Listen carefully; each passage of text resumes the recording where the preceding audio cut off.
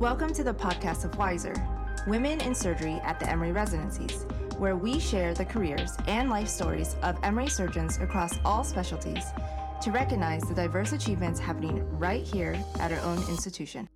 So today we have the opportunity to sit down with Dr. Jahnavi Srinivasan, an Emory general surgeon. She earned both her undergraduate and medical degrees at Northwestern in Chicago before coming to Emory for her general surgery residency.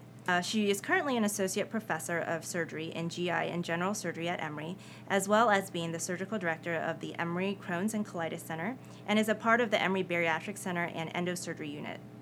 She is also the chair of the Surgical Education Committee and is the Associate Program Director for the General Surgery Residency at Emory. So thank you for joining us today. Thanks for having me. First, let's just start about where you're from, a little bit about how you decided to become a doctor, your journey to where you are right now. I was born and raised in El Paso, Texas. My dad, he's now retired, but he was a mathematician. And my parents moved to El Paso because it was the first place after my dad got his PhD in math. For a university, and it turned out it's a desert, so it's a lot like South India. So they were happy to live there. And actually, no one in my family, until the point I went into medical school, was medical. So not a lot of medical influences, but I think growing up, my parents liked to tell stories about how it seemed like a thing I was naturally interested in. So when I applied for college, I was actually in the BA/MD program at Northwestern. So that's a combo program. So I got into medical school out of high school. But I hid it a lot in undergrad because we were pariahs at Northwestern, sort of. People didn't really want to admit that they were the kind of geeks that would get in medical school out of high school. At the age of 18. Right. And then when I went, I was really interested in neurosciences. My undergrad focus was on neuroscience. So originally was accepted to neurosurgery residency at Emory. And after I did 2 years, my time at Northwestern as a medical student, I don't think I gave general surgery much of a chance. And then when I came down for residency here, our intern year was very heavily general surgery back at that time. And I realized I didn't really give general surgery a shot and really loved my intern year here. But decided I needed to give neurosurgery a chance. Did my second year, didn't really love it the way I thought I would for a myriad of reasons, nothing of which had to do with the department. They were really wonderful. And Dr. Dotson took me back into the general surgery program. And if you think about it, you both are people who are going through the process or have gone through the process. You make a determination about what you're going to do the rest of your life based off a very small window of opportunity. And so I never really got a chance to truly take care of general surgery patients, to truly see the breadth of what it was general surgeons did. On the other hand, I did a lot of research in medical school on glioblastoma, really thought I wanted to be a brain tumor doctor. Didn't realize how emotionally devastating that can be until I was actually doing it. And also that I didn't really love microsurgery. So you kind of have to, when you put that much time into what you do, you should really love the technical thing you do as well.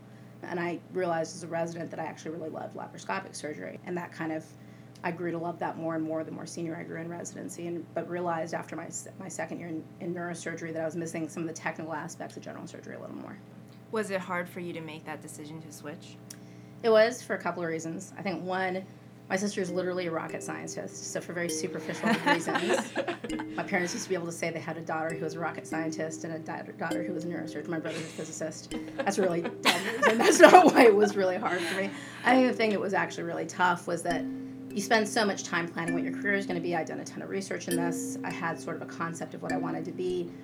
The neurosurgery program here was great. I loved my co-residents. The faculty were wonderful to me. They were pretty disappointed when I left. I was the first woman who'd been in the program for 7 years, and so part of them felt like it was going to look bad for them that here's a woman leaving after a long period of time.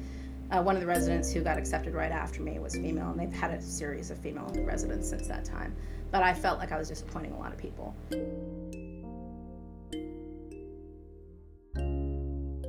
Was it easy to find new research interests transitioning into a pretty new field for you, or did it feel just like a natural fit? I think it actually initially, as a trainee, it was a little bit difficult because I knew automatically in neurosurgery the science of what I was interested in.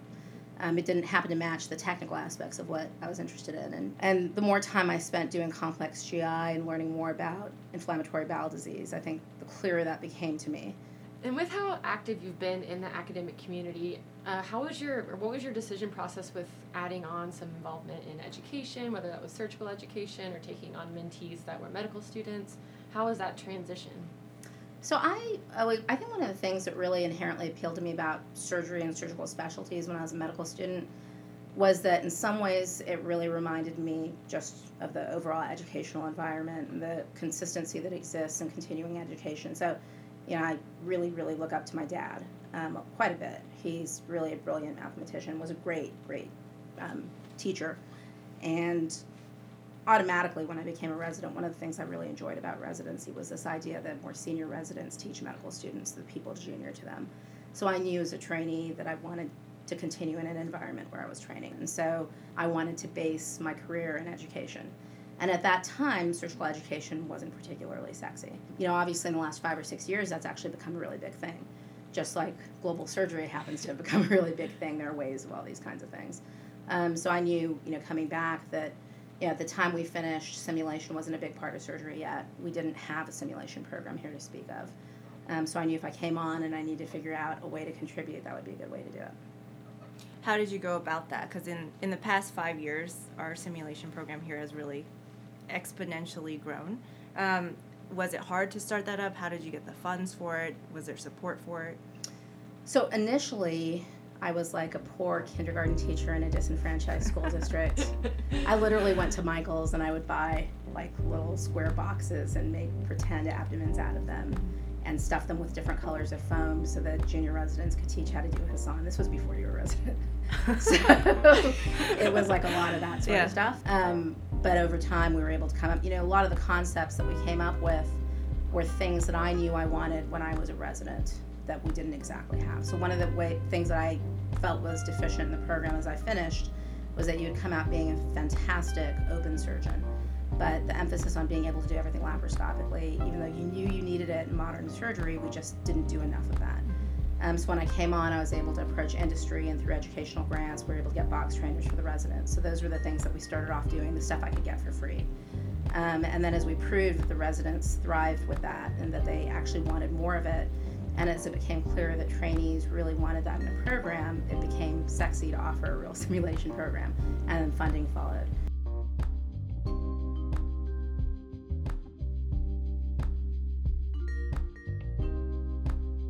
And you touched on global surgery a little bit. You're very involved in the Emory-Haiti Alliance. Can you tell us a little bit about how that project started, how your involvement in it started, and how you've seen it grow over the past, almost decade? Sure. So this is like a lot of things in my career, complete happenstance. So I don't know that I ever actually explicitly considered having a career in global surgery per se. But then the earthquake happened in 2010. The project that Emory had at that time was known as Emory Medishare. And a small group of medical students had actually approached Virage Master in urology to address the burden of urologic disease in Haiti. And Jana McLeod, who was a trauma surgeon at Grady at that time, was going down as his co-surgeon. And she's actually someone who moved permanently to Africa to do global surgery work. She's got quite a robust career in international global surgery. So when she left, there was a little bit of a void in the program, and so they were looking for sort of the kind of surgeon who would be comfortable doing a little bit of everything. It's true a lot of the general surgeons at Emory, but my name came up, and so they approached me, and I said, sure, I'd give it a shot. And then after giving it a shot, really enjoyed myself. I think then I was relatively early in my career, and so the aspect of it that challenged my abilities to work in an under-resourced setting was appealing. You like the idea that you can roll with the punches, and so many trainees like working at Grady because they feel like they have to use their ingenuity and their wits to figure out how to deliver good care in a low-resource setting. Same thing happens when you do global surgery. As you get older, you realize that there has to be more to it than just that. It's not just about you and the high that you get doing it a year in a row. So I tell most people, if you actually do global work or rural health work with any consistency, there are probably more lows than highs. You shouldn't be getting gratified. If you're getting gratified, you're probably not doing it hard enough or right enough, because there are so many problems that you have to address that, I just think I'm not the kind of person who makes a commitment to something and decides it's not fun anymore, so we're not going to do it. And it's been great in many ways. I think it's taught me a lot about my colleagues and what they're capable of, and most of all, it's made me, continuously hopeful for the next generation. I think the medical students who do this are really the best we have to offer. They're pretty impressive people.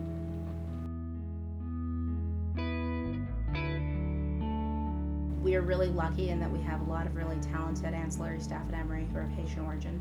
So they're the preferred people we take down on the trip with us. There are critical care nurses, both at Emory and Grady, who are able to act in a teaching capacity down there because they can directly communicate. And one of the things they continuously tell us is that the patients would really love it if all of the people down there could speak to them in their native tongue without the barrier of a translator.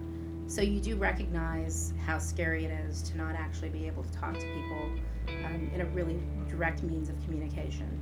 So, I feel a little bit of gratitude that we can do that here, and then also that you have to be patient.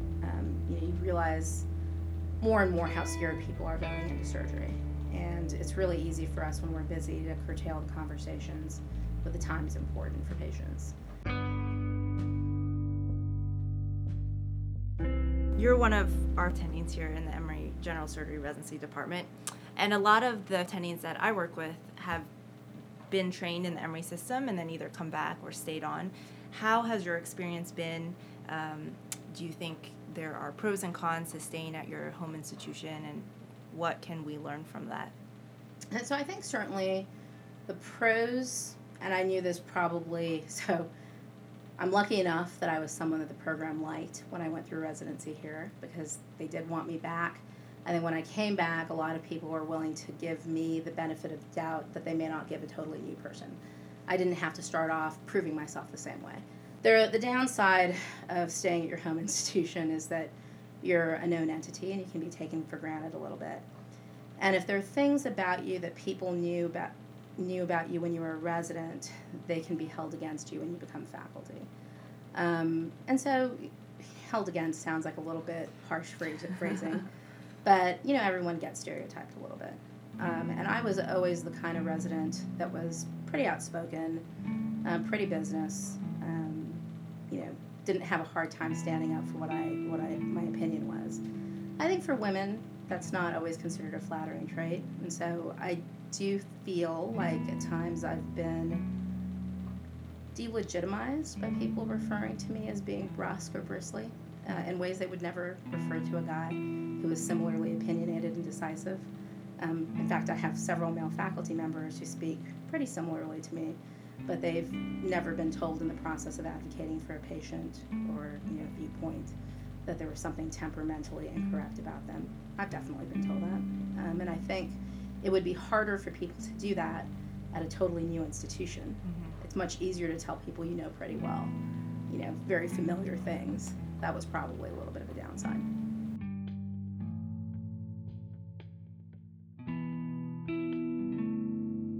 What advice do you have as someone who believes in standing up for what you think is the right thing, how do you do that and advocate for your patients or whatever the situation is as a female attending and get your point across without being labeled? There's nothing wrong with being decisive and assertive. The thing that is wrong is the people who judge you because you're a woman for being decisive and assertive. So it's really easy, I think, to get frustrated and think you have to change something about yourself. You have to be, I think, circumspect and introspective enough to realize when you have faults that you can change, but stand strong in the things that you admire in people, men and women alike. I admire male faculty who advocate for their patients. I think, there's nothing wrong in going to a unit and saying, this is really bad care, this patient's about to die. We have to do some really important, quick things right now. That may not always sound, particularly nice. You don't have to scream it at people. Right. But it's important and it's true, and you shouldn't not do it because you're worried that someone later on is going to label you. That can be tough, but having some colleagues that you can go, get dinner with and vent about it privately, it's always a good thing. So.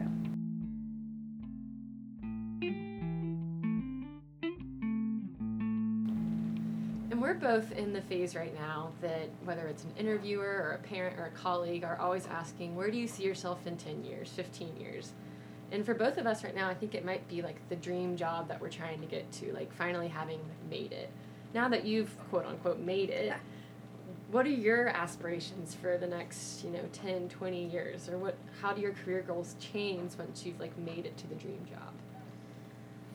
I guess I would say that the career goals are no longer as important aspect of my central life. I'm really happy with my life and my job. If you were to have asked me when I was a medical student or even a resident, what would I have thought I'd want my overall life to be, I would have anticipated I'd have kids. the fact that I don't have kids has nothing to do with anything but me. I would never tell anyone, oh, that was surgery that got in my way. That's all personal stuff. And whether you're a surgeon or not, that's just personal stuff. It doesn't have anything to do with the job.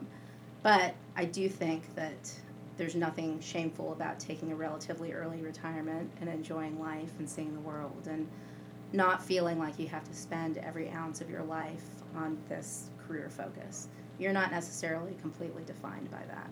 So now for some more fun questions. What is something that we don't know about you that might surprise us?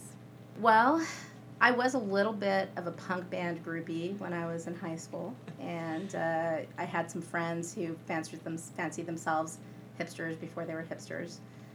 So I guess no one would actually ever have pegged me as being the kind of person who wore all black and was a groupie of a band in high school. But I do remember they came up with a tape called The Odd Project because their first names began with OD&D. And so they needed to have some people in the background who could cheer them on. And so I'm on a tape somewhere being their groupie in the background. So. Can you provide us a picture of this? Definitely not.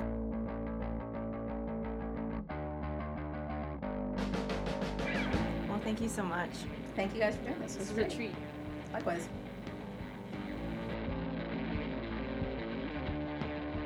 Thanks for tuning in to today's Wiser podcast. Hope you join us next time for another great interview.